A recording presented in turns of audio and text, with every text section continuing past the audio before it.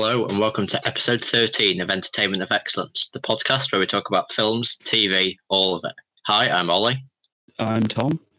And I'm Ben. And today we're going to be talking the 2017 psychological thriller You Were Never Really Here. Indeed. This will contain spoilers. Tom, do you want to give a synopsis? Okay. So, it's about a war veteran called Joe, who is also like a hired vigilante, who goes to save a girl from a child sex trafficking ring. And when he does save her, it turns out that this governor, that was like, she was his favorite. It's pretty grab. This governor gets annoyed basically that his favorite child prostitute has been taken, so he tries to kill everyone involved with like the rescue, I suppose. And then it's about Joe trying to get the girl back and save her from him. Pretty simple plot. Yeah. At least in an overview. Yeah. So usually I look at the most common questions about the film, but really the only big one that isn't just like, well, is there going to be a sequel or something, which I don't think there is, because it was it was based on a book or a novella by the same name in 2013, and there hasn't been any sequels for that, and I don't see any sequel possibility for this. So the only other question is the other classic, can you explain the ending? There's not really much to explain. The only thing is that the very last scene where Joe and the girl Nina are in the diner. There's a shot where she goes away and he grabs a gun and shoots himself in the head and dies, and there's blood everywhere. It gets on everyone, but nobody notices him. The waitress drops off a receipt for him that's got blood all over it. Nobody notices he's died, and then Nina comes back in. He's just asleep. So it's kind of a surreal representation of just him like having suicidal thoughts. There's nothing.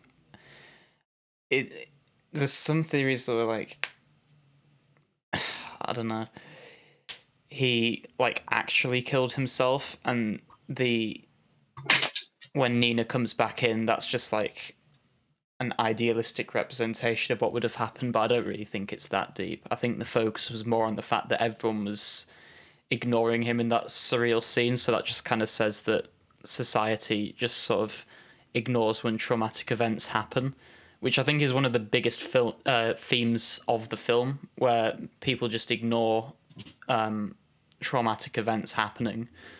So, like, for example, Joe himself suffers from severe like PTSD, and from his childhood and from his past in the military and stuff. And then like the girl Nina kind of mirrors that, in that she's been like trafficked and turned into a prostitute basically. And then later in the film she like slits someone's throat.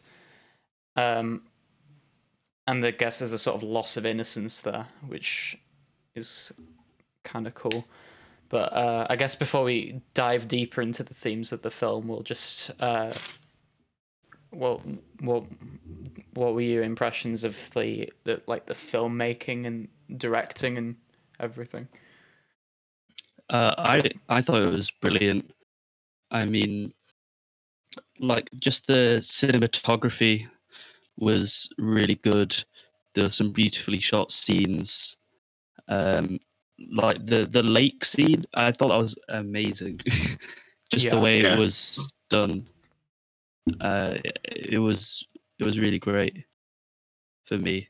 Yeah, I think it's a really cool, I think like the distinct soundtrack was really good. It's done by Johnny Greenwood from Radiohead, the guitarist, but it was actually like it was completely different to what I would have thought he'd write, if you know what I mean.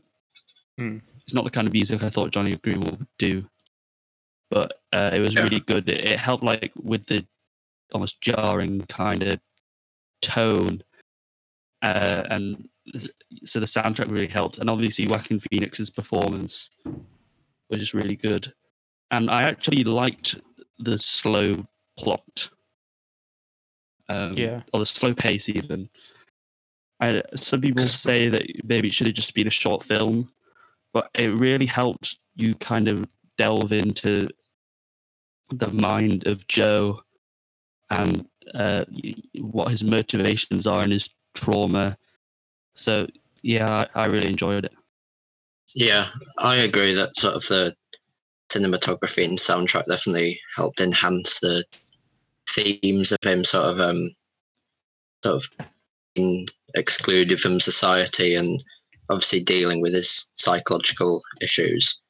And also really enjoyed Joaquin Phoenix because I think there are definitely some similarities to his performance in Joker, but also the poignant scene where he was in the river with his mum, but then you also see Nina.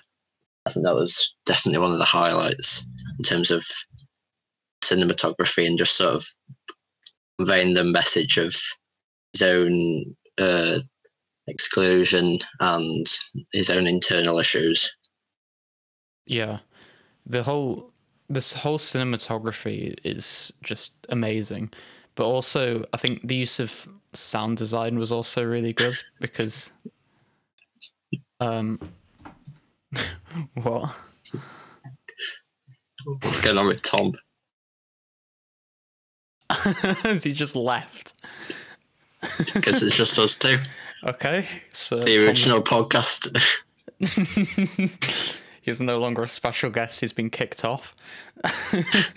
So anyway, I was saying about the use of sound design because yeah, there were points where it would sort of alternate between like visual action on screen and then more just like reserved, focusing more on like I guess emotions with the sound and everything, because there'd be parts where there are parts where it's like total silence. Yeah. But there are also parts where there's no dialogue, but there's like a mix of like Johnny Greenwood's score and some sound effects that just kind of create this sort of atmosphere that really enhances the sort of emotional impact the characters are meant to be having. Yeah. I don't think. Sorry. My audio broke. It turns out the computer just decided to automatically put the master volume down to 0. Why? Carry on. Oh, you know, so I've missed. I gave like a really big thing about. I did a really big thing about what I really liked about the film and cinematography and everything, and you didn't hear any of it. Oh, you did hear that? Yeah. I think so. Oh, then you okay, that's why he's so loud. But I don't think I was as much of a fan of the slow pace. I know it was sort of reflective of his own internal struggles, and it made it. It sort of gave a deeper analysis of character development of Joe.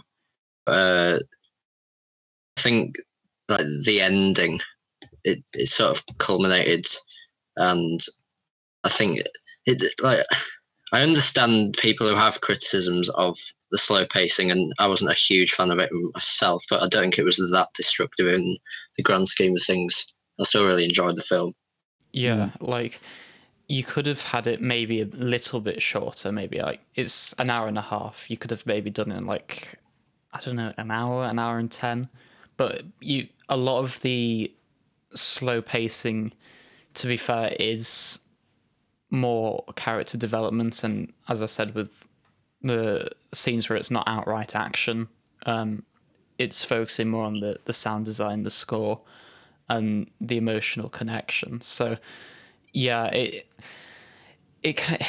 gets I don't want to say it gets annoying. It gets noticeable at some points, but I don't really think you could cut it down too much, because that's really what makes it. For me, it was only the start that I felt maybe could have been a bit faster, but yeah, I think everything after halfway through, I thought the pacing was good. Yeah. But the start, I think, partly it did take a while for stuff to happen.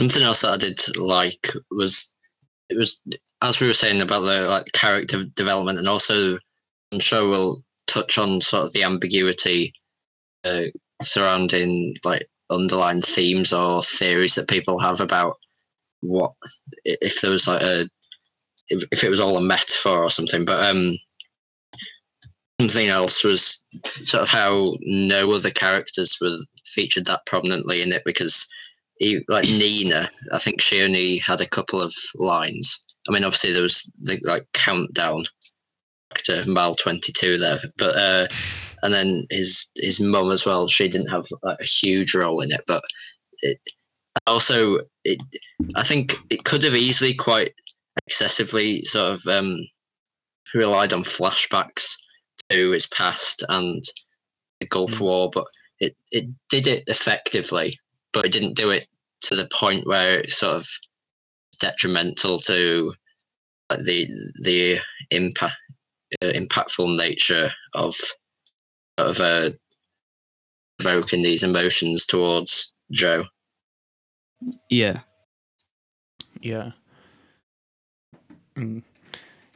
Yeah, there were some flashbacks in the film, but it definitely didn't overly rely on them. It was it kind of focused more on his reactions to things that have happened to him in the past, rather than focusing on the things that happened to him in the past, if that makes sense. So like you do see shots of him suffering from PTSD, and there's cutting back to his childhood or whatever, but then there's also a lot of like delving into, there's just like subtle things that he does which are obviously influenced by what's happened to him in the past. So for example, when he finds the people who killed his mum, he shoots both of them, but one of them doesn't die outright. So he kind of just goes up to him, interrogates him a bit, but then kind of he gives him a pill to help with the pain. And then there's some music on, and they both have a little moment where they sort of sing a bit. And then he holds his hand as he dies, which kind of shows that whilst he's obviously prone to violence because of his past, he doesn't want to do it. And I think that's probably because of his trauma. You can definitely tell that, and there's definitely a connection there between the audience and him. Yeah, because a lot of the time, as I was saying, they didn't explicitly show what happened, but I think they did a good job in showing sort of how he's become almost immune to pain, like the scenes where he's got the plastic bag over his face, he's sort of screaming into it.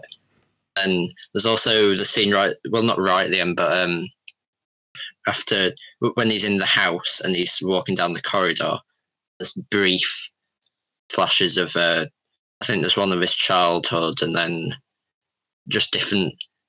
Some of them are lots of we've been shown throughout the film, but then there's also sort of references to his own past. And as you were saying, it's more focused on his reaction to that rather than the actual events that happened. Mm. Yeah, definitely.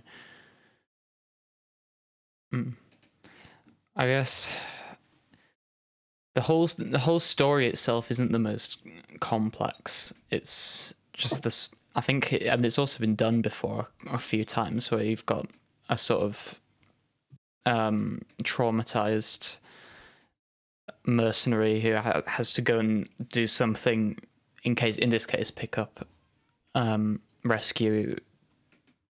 Well, it starts off that he has to rescue this child prostitute and destroy the trafficking ring.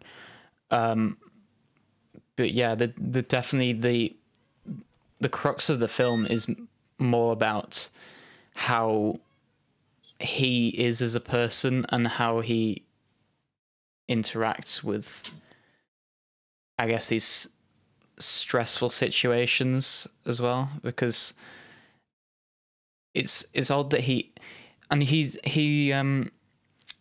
uses guns quite a bit, but the main thing he does to kill people is a hammer, which seems to be like an extremely violent way of killing someone when you could just shoot them once and be done with it. But no, he's using a hammer very violently.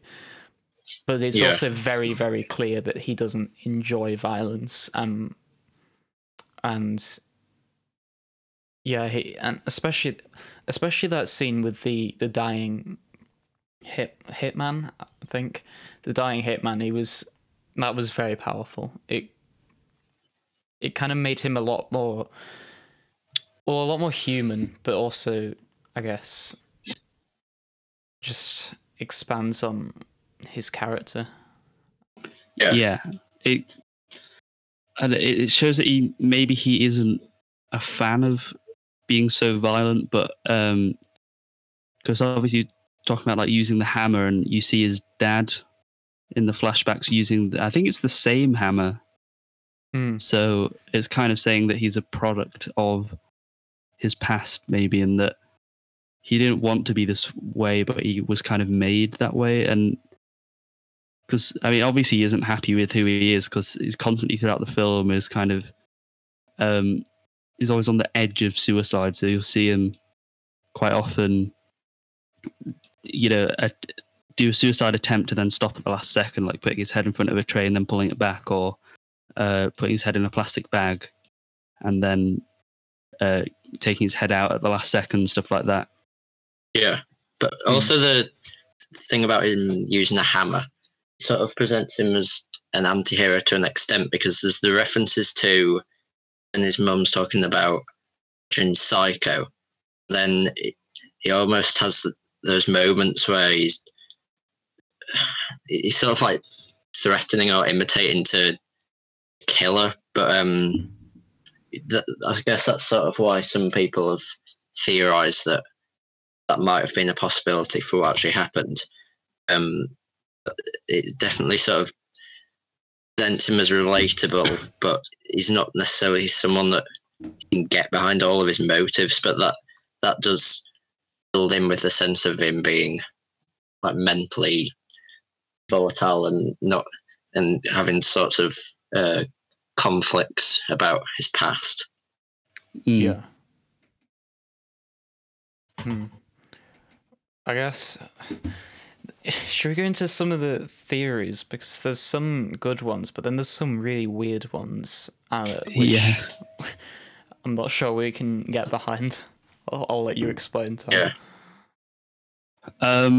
So, I mean, I prefer the nice one, where he does save this girl, and then at the end, he was kind of fantasizing about killing himself, but it ends with the girl saying, like, "Should we go outside? It's a beautiful day." And then he kind of says, "It is a beautiful day." And for me, that's him saying that even after all this violence and trauma, that maybe he can move on with his life and do something fulfilling and, be happy with this girl. There are also not so nice theories.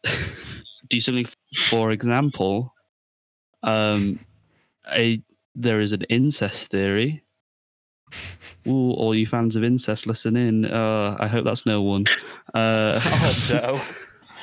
And the whole time it's about his incestuous relationship with his mother, and the flashbacks were when his father found out and was going to be violent but didn't do anything to stop it, and that this girl represents his mother, and the government sex ring his dad's like keeping her away from him, but that doesn't make sense. Oh, and apparently this is so obvious when in the lake scene, which is like one of the most beautiful scenes in the film. In it, like first you see his mother in the lake, and then it switches to the girl. So obviously it means they're the same person. It's like, what? Even if that was true, he's literally like saving this girl from being raped. It's like, I don't know. So, Yeah. for me, it doesn't seem right. Even and if also makes the film a lot more depressing. yeah, even if the girl and his mother aren't the same person as that theorizes, I think it's still important that she's sort of an intrinsic part of him. Because even if you look at like the poster, it's almost symbolic because the scene in the lake where you see her floating, that is sort of inside of him. So I definitely don't agree with like the incest theory, but there is definitely something that could be applied to the film about her and her relevance, even though she doesn't necessarily have massively major role in the actual order of events in terms of her own, in terms of how much she's actually in the film and her dialogue. Yeah. Yeah, one of the complaints I saw was that many of like all characters except Joe were used as an emotional device for the audience, like that you never find anything out about them. And I think that's a fair criticism, like that it is true that you don't really know anything about the other characters except Joe. But I think that's because of the film's focus, and it is more about exploring Joe and his past traumas and PTSD and stuff. So I think it makes sense, but I also understand and slightly agree with the fact that I guess no other characters are properly looked into. Yeah. Which could have like made up the film's runtime if you cut down the pacing and then. Although I don't know how you do it. Maybe that would ruin it. Don't listen to me. Yeah, I don't think the incest theory holds up because, well, it holds up, I guess, by its own logic, but for me it doesn't make sense because, especially with the lake scene, so he's his mother's there and she's sinking, and then suddenly she turns into the girl, so that obviously means that she's the girl. I think it's more like it's meant to represent more that he couldn't save his mother, but he could still save the girl. You know, something like that. Yes. You know, maybe that was more for me. That was him like waking up and going like, "Oh, I need to save her," and then obviously his devastation when he finds out that actually she's killed her captor already, and maybe she's lost her innocence because of that. Yeah, because maybe we are talking quite a bit about that scene, but I think it was, and that was one of the best scenes. Yeah. Just visually, it looked amazing. In the context of the film, it was sort of like, I wouldn't say like a climax, but sort of like a central point, maybe. Yeah. Because also, maybe. Yeah. You know, at the end when sorry, we're sort of jumping around here, but when Nina at the end says that, well, it's a beautiful day. Maybe the reason that he finds that so impactful is because he thought she'd like lost her innocence or something, but then at the end when she's just like, he's obviously quite depressed, and because of all that's happened, all this trauma, and they just literally had a conversation 2 minutes before that says neither of them know what to do, but she's just sort of down to earth and saying it's a beautiful day outside, and he sort of agrees. He's like, he thought all hope was lost for her, but then she's still like thriving, I guess, and so it sort of gives him the motivation to get back on his feet and sort of look after her, I guess. Yeah, just I think just like the lack of clarity in the ending. Sort of, it's inevitable that there's going to be some far-fetched theories about. Well, I didn't anticipate quite the extent of what we found out in terms of what people thought sort of happened, but sort of it leads to this debate about his character development and then any other sort of external factors that contributed to that. Maybe not to the extent of his mum, and I don't know. Yeah. So, I guess let's just sort of break it down, I guess, and say what sort of themes there were running throughout it, because there was definitely a very major theme of dealing with trauma, I guess. I think that is like the theme. Yeah, because obviously it's a major part of Joe's character, and it's his motivation for saving and staying with Nina. But then I'm just trying to think that there seemed to be some other themes sort of going alongside it. So like there was a lesser one that's sort of piggybacking off that people don't, that society in general doesn't acknowledge, like when trauma happens or something bad really happens, because obviously the end, and I've already spoken about this, where he kills himself in this sort of surreal scene and nobody notices, which sort of represents that. But then there's also just, I don't know, the way it was done when it was, at the time, it was assumed that he was the girl's father, the state senator, had killed himself. I don't know what it was, whether it was like the shots or something, but it just kind of gave this impression that nobody really cared. And then also, I guess, the fact that right after that, the police come in and take the girl away, and he's like caught and everything. I don't know. Maybe it's just like, I don't know what I'm trying to say. Should we, Yeah. let's move on and talk about. Do you want to talk about how the action is? Well, action in air quotes. Have we talked about that? The different ways it portrays the so. like violence and stuff. So, I mean, it does it really well all the time, every time. So, in the scene of like the like house with all the child prostitutes in, the action is shown through black and white CCTV footage, and it will often actually cut away when Joe is being violent. And I mean, I don't know if, I mean, you could look into it and say maybe it's Joe's trying to block it out from his mind and doesn't like that part of him or whatever.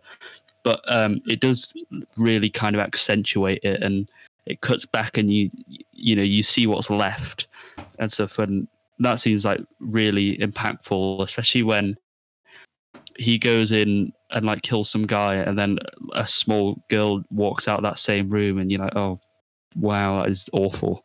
Yeah. And then there's also the scene where when the police officers come and take the girl, like one of them takes him, and then Joe ends up fighting with the other ones, and they end up kind of struggling on the floor, and then you see the action through the camera pointed up at the ceiling, like a cracked mirror for a ceiling. So that's really cool as well. Yeah. And then in the final thing, when he goes to the governor's house, it has a long string of establishing shots and Joe walking through them to kind of show the, him creeping in kind of thing. And there's no soundtrack, which actually works really well, even though the soundtrack is brilliant. And then that also, you only see him just after he's kind of whacked them in the head with a hammer. So yeah, that was also really good. Yeah. We've said the soundtrack's good, but have we actually described it? Not in depth, no. It basically it uses like a lot of the sounds around the city and stuff. So there was one of them where it sounds almost like a drill or something, but kind of acts as like the beat, and then it goes into the, I guess, more melodic part. So there's a lot of stuff like that, and using the sound, which obviously throughout this film the director does, because there's barely any dialogue. It's all about, it uses sound a lot. For trauma, calling back to trauma. I mean, I'm just remembering like random shots, like when he's passing the chocolate bar to the girl when he was in the army, and then like straight after she gets shot, just because some boy wanted the chocolate bar. I don't know. It is. There's a lot of use of sound, like the counting down that the girl does, and then I think Joe also does a countdown at one point when he's in the lake. Yeah, if my memory serves me correct. Is the counting down for? Because I've seen that question. Like, what is she actually counting down? Somewhere I saw that, because obviously for child prostitutes they basically drug them up, so they have no idea what's going on. So one thing was saying that it was like the length until she kind of gets her almost mind back then, I guess, or full control of herself, because when the drugs have worn off. So some people think it's counting down from that. I think in the lake it was probably him counting down until he dies, to be honest, because he was kind of going to kill himself. He was just going to drown himself, but then he goes back up before it reaches 0. So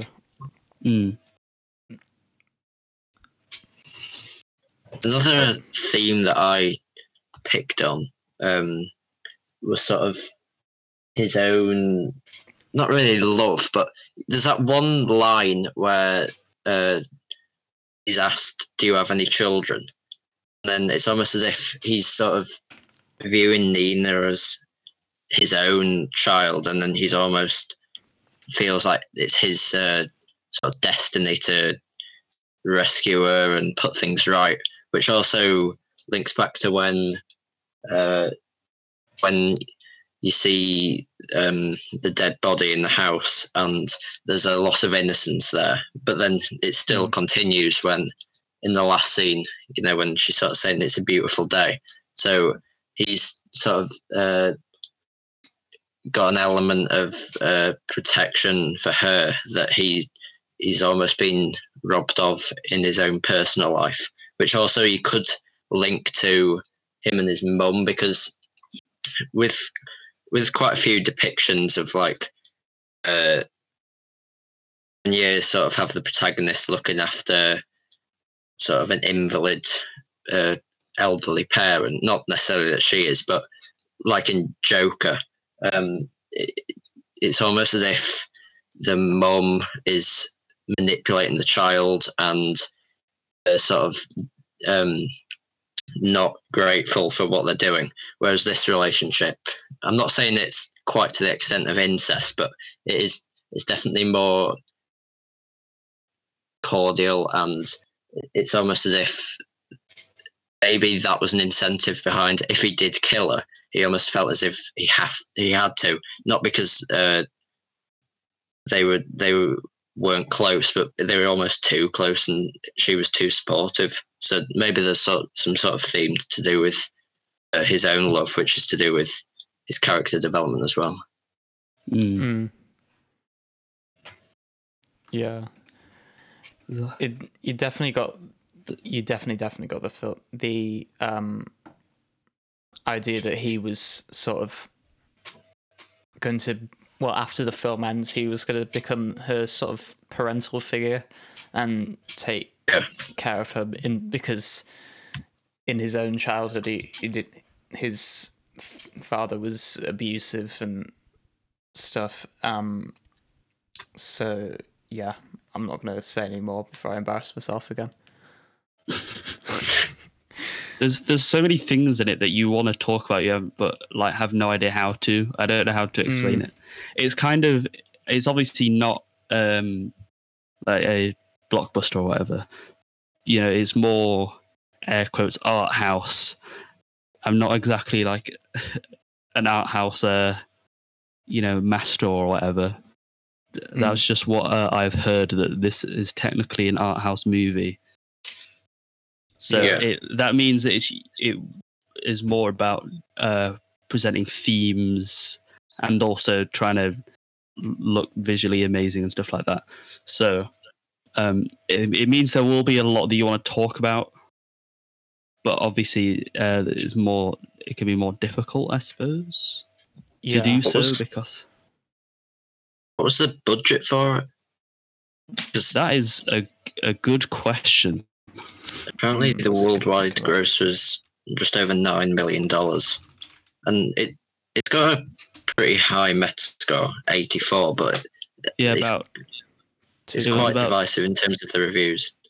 Oh no, wait, no, that's domestic. That's how much it got. That's not the budget. Rubbish. 2.5 million. Come on. No, that's what I saw. But if you look at, that's what it actually grossed domestically. It's a trick.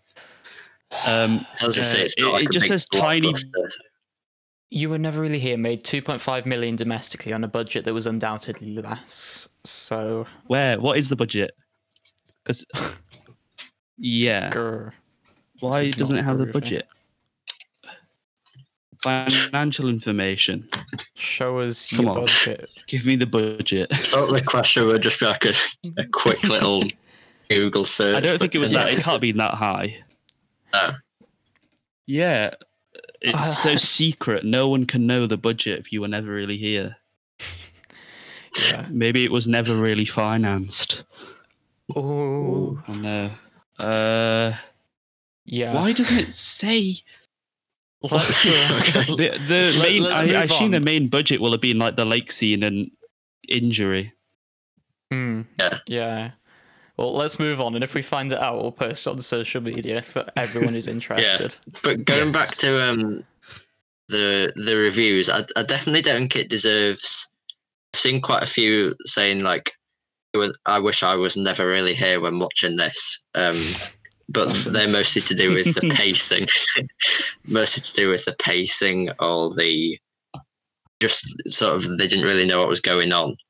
I definitely don't think it deserves that, but I can understand if you were somehow sort of confused or you wanted a definitive answer on his own motives, his own struggles, and the ending, what it means. If you're more of a person who wants it set in stone, then I can understand why you would have that criticism, but I don't agree with it as such. It's definitely quite a complex movie, and if you just want some quick entertainment, then it's definitely not for you.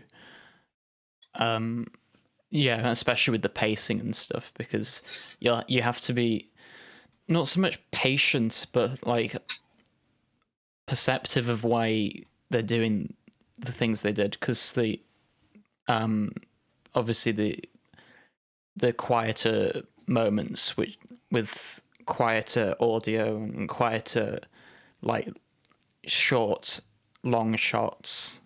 Did I just say short long shots? I mean just long shots. It's for emotional impact rather than anything else. So if you got a bit of patience and you understand why like silence is used for effect, for example, there's quite a bit of that, then I'm sure you'll probably enjoy this. But it's definitely not a quick action thriller like, I don't know, Mile 22. But that's also quite interesting because despite the slow pacing and you're saying it's not a quick action film, the runtime is relatively really short compared to some of the other things we've watched, and it's not even as if we've watched any sort of 3-hour blockbusters, but I guess that if it is based on a novella, as you said, maybe the limited source material contributed to, they sort of felt that they had to pace it a bit slower to compensate for the not lack of story, but just to make sure that it could actually get up to feature-length film. Yeah. Runtime. I don't know. Do you know how long the novella was? No. we're gonna look it up, and it's just gonna be another question where we can't know the answer. That'd be impressive if the novella didn't have didn't have a known length. You say It's about 90 minutes. 90-minute read, or yeah, it That's means pretty 90 minute audio read. book? It is 112 pages, so around the length of Oh. Christmas Carol. Yeah. Nice so, then. God. So not that short, but did you say it's from 2013? Yeah. The book. Quite interesting how I'd sort of expect it to be an older one, but 4 years after it's made into a film. How come? No, How I come can what? see where you'd think that. It feels like I don't know. I can't really put it into words. It feels like it's a bit like timeless, I guess. Like it. Yeah, Like you could imagine it being written in, I don't know, in the 90s or whatever. the Gulf War was like early 90s, so Yeah. maybe like early 2000s or something, but I don't know. Mm. But yeah, it's a bit odd that it was only just a few years before it was made. Like, Yeah. It's but interesting that the book is apparently extremely fast paced. That's just interesting. nice. Cool. So, shall we wrap it up and give our ratings then? Because we could go Sure. into Yeah. a lot more detail, but to be honest, I don't think We're not qualified. yeah, we'll just embarrass ourselves again. So yeah, let's. What would you rate it? I'll go first. I would give it a solid 8. Nice. I'd give it a 7.5. Oh, I was also going to go 7.5. I think because Some lovely thirds. yeah, I'll have to round to decimal places, but no, it was effective and everything, but I don't think it was enjoyable, and there was definitely quite a lot to dissect, but I don't think it was quite the level of maybe like, I don't know, being John Malkovich or whatever. Yeah. I think that Oh, okay, let me think. I'm just really So generous I with was this thinking rating. 7.5. Wait, what did I give? What did I 8. give being John Malkovich? Oh, I'll look it up. Oh no, not another interval On where our we look something website, up. entertainmentofexcellence.weebly.com.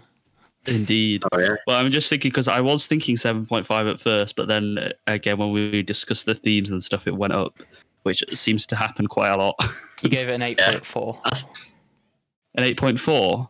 Yeah. We used to always give really Okay, high ratings. and now 8 it's is Tom. fine then. Yeah, it's me giving high ratings. I'll give it. I'll stick with 8 then. Groovy. Yeah, no, I'll stick with 8. Fair enough. Nice. What are you doing, Ben? 7.5. 7.5. Groovy. So Does anyone have any recommendations? I do. So Go Yeah. ahead. I also have one.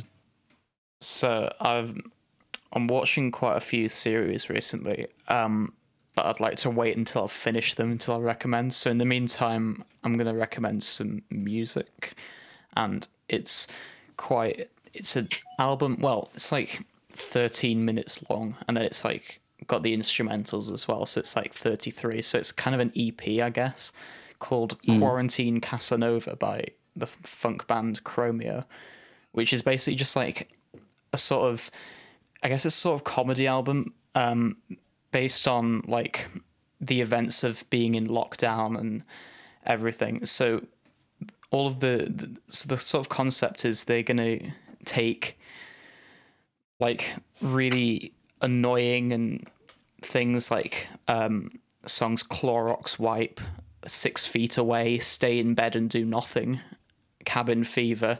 So it's like all of these really negative things about lockdown, but they sort of lyrically transform them into sort of like weird like innuendos and stuff. So so like the whole point of like, for example, the song Clorox Wipe is like, on its surface, it's just like, wow, these disinfectant wipes are really, really useful now. But it's sort of like comparing it to a guy who has a crush on a girl, and he's like, I'll be your disinfectant wipe. I'll be useful. I'll be appreciated. I'll be all of these things. And it's really light-hearted. It's fun, I guess, some sort of light in these like weird times. And then most of all, I've been listening to a lot of Chromeo recently. They're really good. It's sort of like somewhere between like 80s synth funk and like 90s sort of G-funk hip hop, with like a sort of more classic disco feel on top. So it's like really upbeat, really, really happy. The the vocals are, so you've got a singer, but then you've also got a guy who uses a talk box for most of the songs. So like with stuff like Roni Got Me Stressed Out, it's like a back and forth between Dave on the vocals and then just like Patrick going completely insane on the talk box.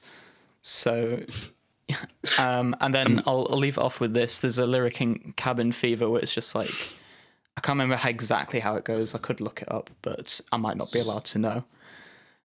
Where it's just like, if you're extremely depressed and you don't want to get out of bed, just imagine we're trapped in the room with you and we're playing this music, which is kind of positive.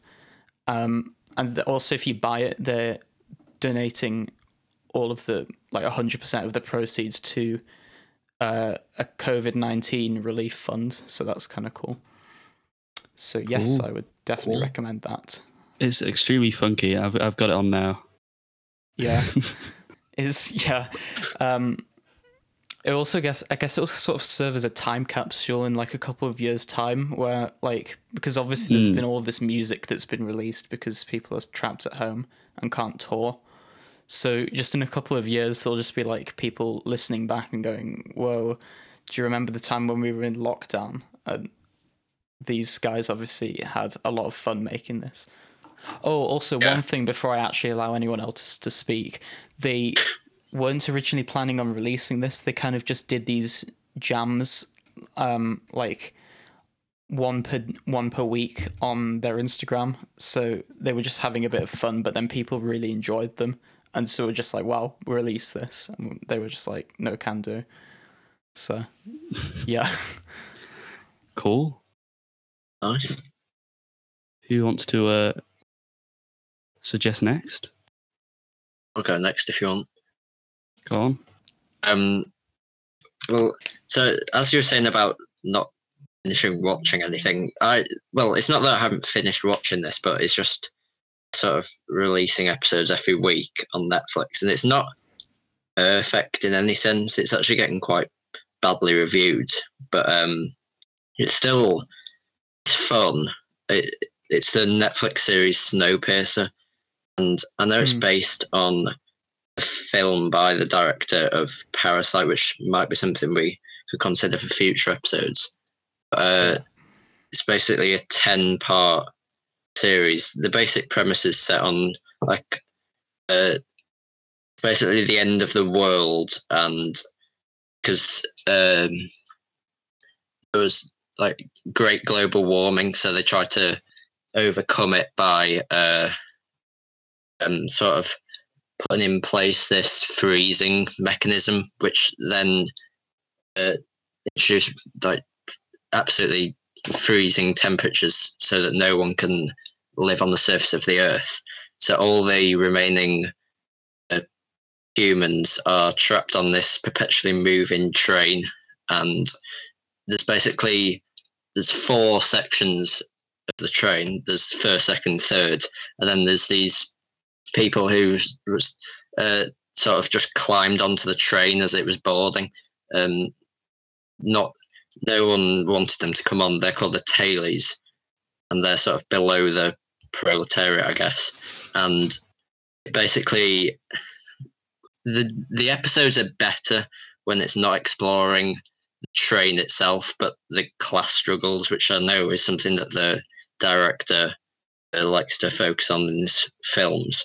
But the plot in the first sort of few episodes revolves around someone called Leighton, who is from the Tale, and he is brought up to try and solve a murder that has happened on the train, and there's loads of twists and turns, but basically they're all operating under this mysterious Mr. Wolfhard, I think he's called.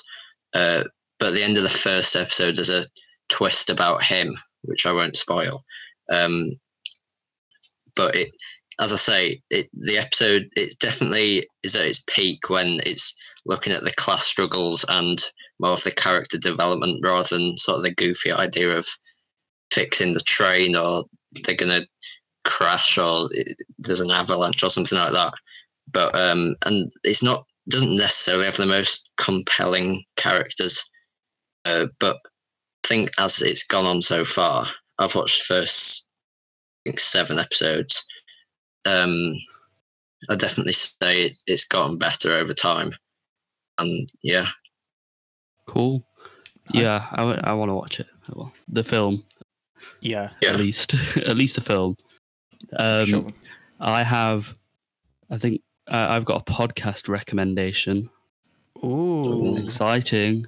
So this is for all you nerds and stuff out there. It's the podcast is called Ain't Slayed Nobody. It's a podcast where they play Call of Cthulhu, the RPG game, and the current like main campaign they're doing, which they're calling Yawl of Cthulhu, is set in the Wild West. So it comes out on second Tuesday of every month. It's pretty small-ish, I think, small-ish, and they basically just like they play Call of Cthulhu, but it's really well done. Like they do some great sound design stuff to get you in the mood or get the atmosphere right. And the editing is done really well. So I think they do actually cut bits out, but you don't notice. But what it does is it makes it one of the most well-paced like RPG things I've watched or listened to. So, for example, the massive one like Critical Role, for me that was just a bit too slow moving. But what they do here, like the story is pretty well. They do pretty well at keeping it moving, even though they're literally just all like messing around and playing a game. The people on it are funny while also managing to keep the suspense. And I mean, the last episode just ended on a big cliffhanger, and I'm waiting for the next one. I'm very excited.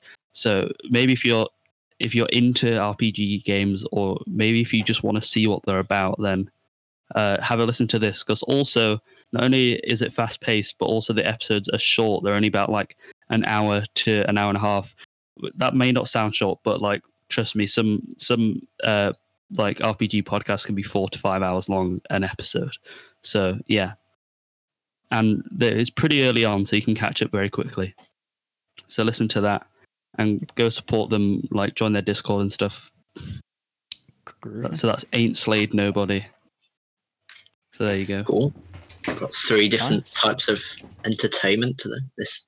Whoa, week. We've got all of it. Well, We do. Can't think of any possible other forms. Have we recommended a board game yet? oh no, I'll have to do that. Then we need to recommend a painting. Yeah. I'll recommend a poem as well. Oh yeah. So, thank you for listening. Hope you enjoyed. I'm gonna try working on making this outro a bit more streamlined, but obviously I haven't done that yet. So, for now, if you want to keep in touch with us, we're on Twitter and Instagram, both at ERV Podcast. We have a website, entertainmentofexcellence.weebly.com. weebly.com. And we post like little write-ups of the reviews there, and on social media we do clips. Might end up doing some other stuff. I don't know. At the moment, it's just clips for like general consumption. If you have something you'd like us to watch or review, please email us. You can do so on the contact form, or you can leave a comment on YouTube or message us on Instagram. You know, we're just however you want to contact us. Also, the last 2 weeks we haven't had any submissions for, well, we have had one, but we haven't got around to doing it yet, for our submissions spotlight section. So basically all that is if you're a creator, if you're like a writer, a filmmaker, a musician, or whatever, all of it, maker, you can send your work in, and we'll give it a review on the podcast for like 5 to 10 minutes. We did one for the country band Crow Buntry a couple of weeks ago. If you want to check that out, it's for what we'd sort of be doing. And most of all, the most important thing is if you have any feedback. If we're doing a crap job, let us know. If there's anything we can do better, Yes. let us know. Leave us ratings, leave us reviews, leave us constructive criticism. We're still pretty new, and we'd like to get to a decent standard. So, yeah. Thanks for listening. Don't think I've missed anything out. All right, see you. Right, see you.